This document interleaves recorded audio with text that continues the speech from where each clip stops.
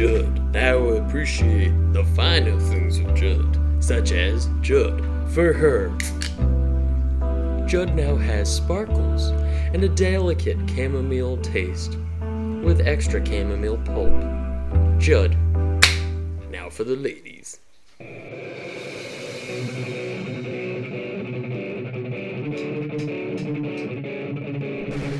You're listening to Young Grognard, a Dungeons & Dragons podcast. A haven for all things nerdy and dungeonous. Enjoy.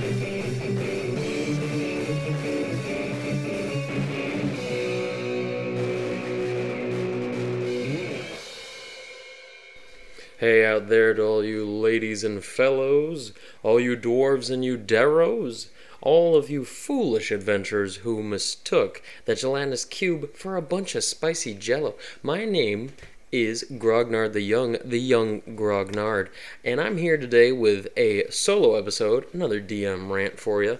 Today's topic is on death, as it were.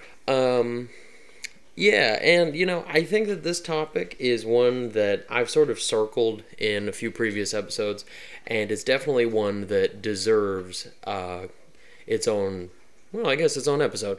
But I think that it might even get split up again into even more episodes, if you can imagine that.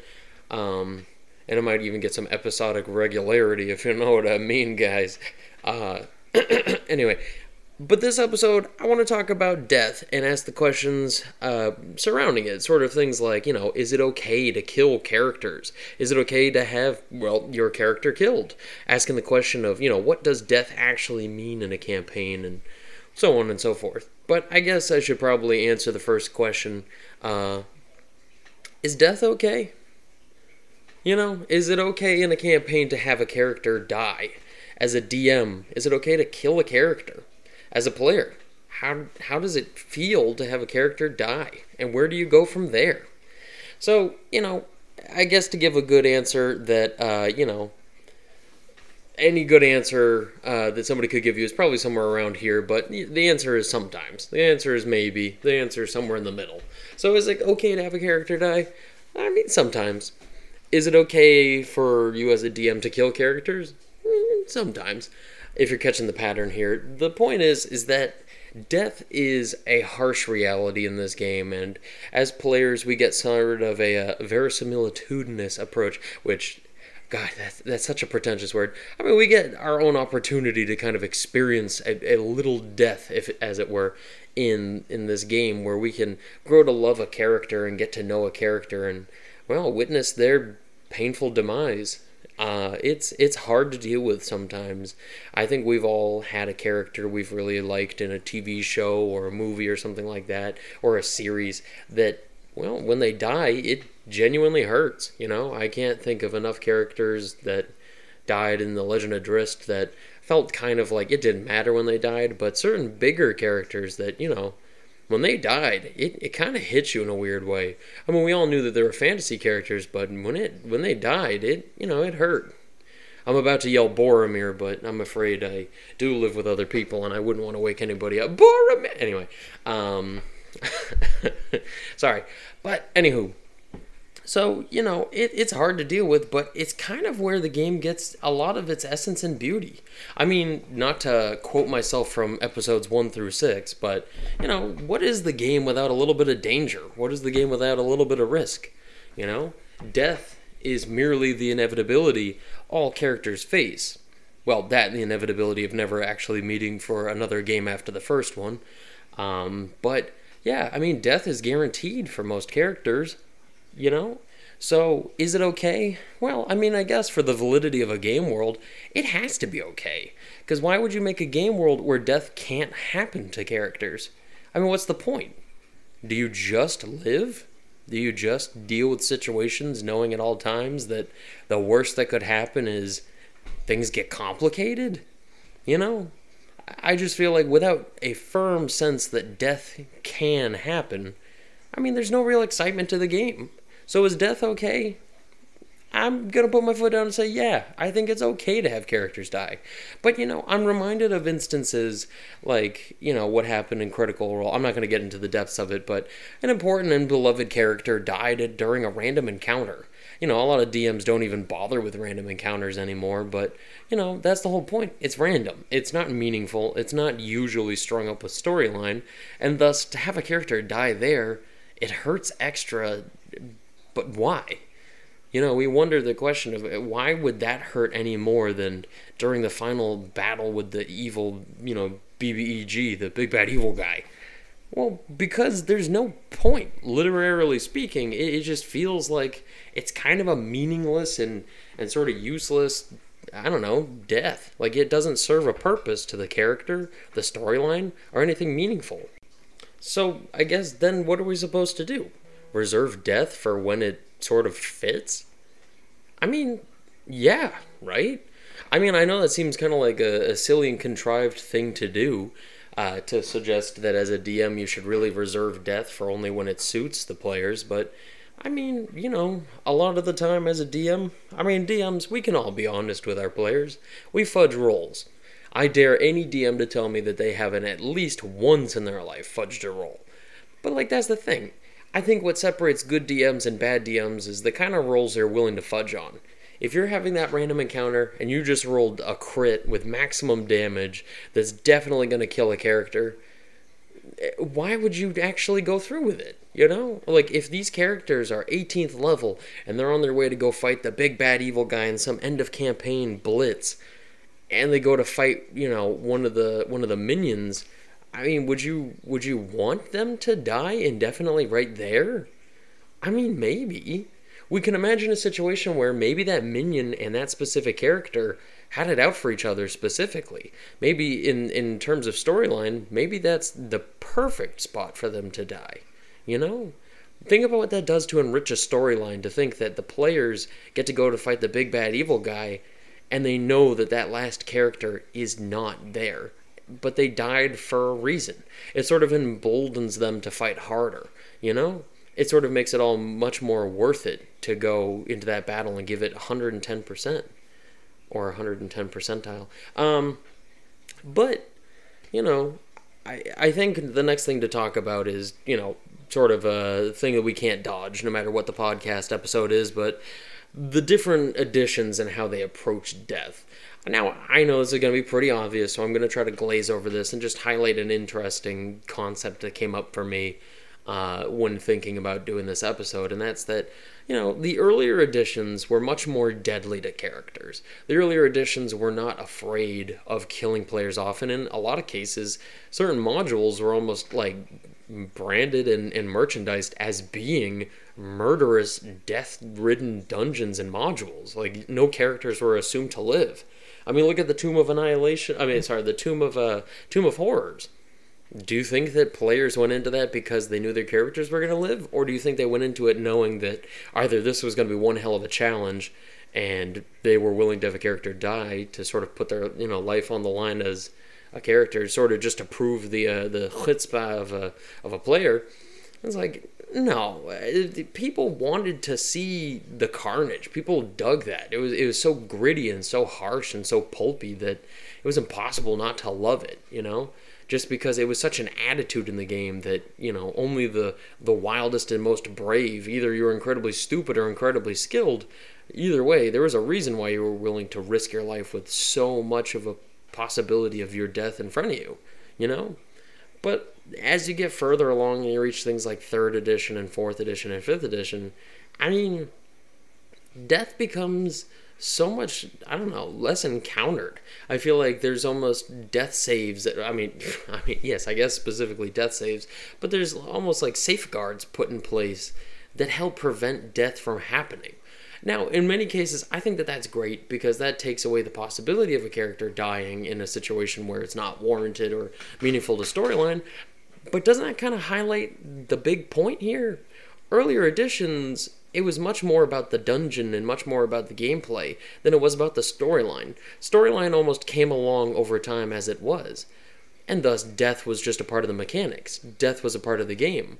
But in later editions, when storyline became the focus and people made these huge character concepts with giant character backstories and storyline and modules were written up in these giant, romanticized literary pieces, like, death was used more as a plot device.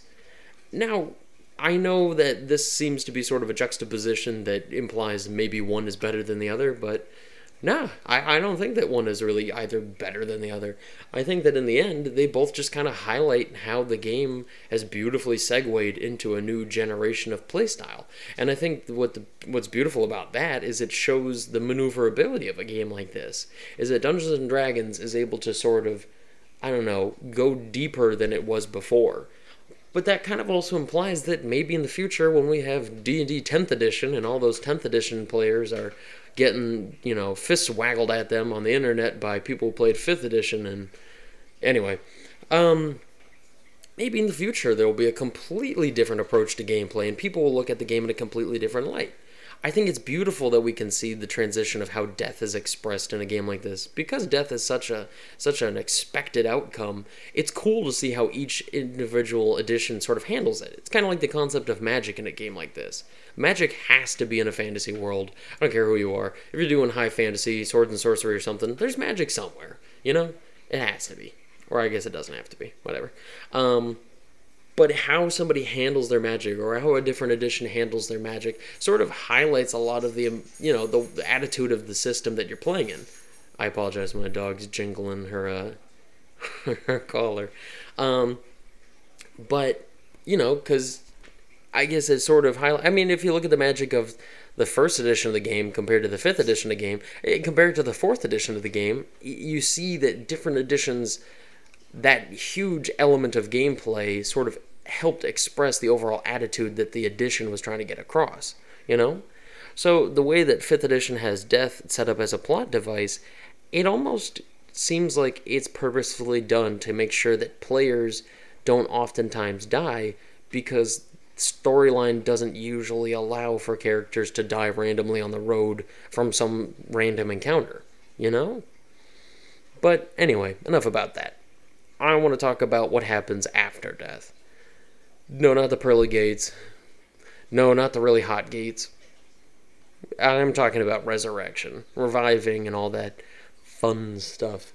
Now, I think one of the biggest problems I face in games is the availability of certain magics and certain magic items. And I remember, as a person who was sort of raised on 3.5, I'm very familiar with the idea of the Amazon.com of magic item stores, where players were able to look through different equipment guides and fluff books and whatnot to be able to see the kind of magic items they wanted to buy.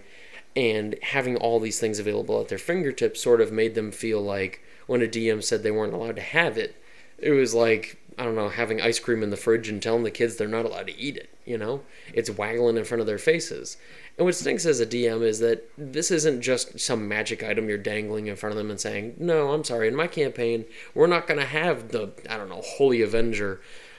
We're saying, potentially, sorry, in my campaign, there is no resurrection spell. You can wish and use a wish to resurrect people, but there's no resurrection.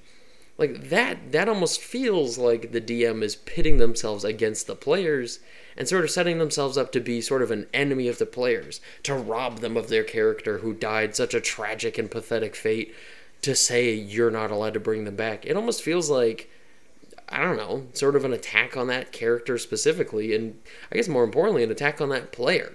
People get offended, and it starts to feel like an us versus them kind of game.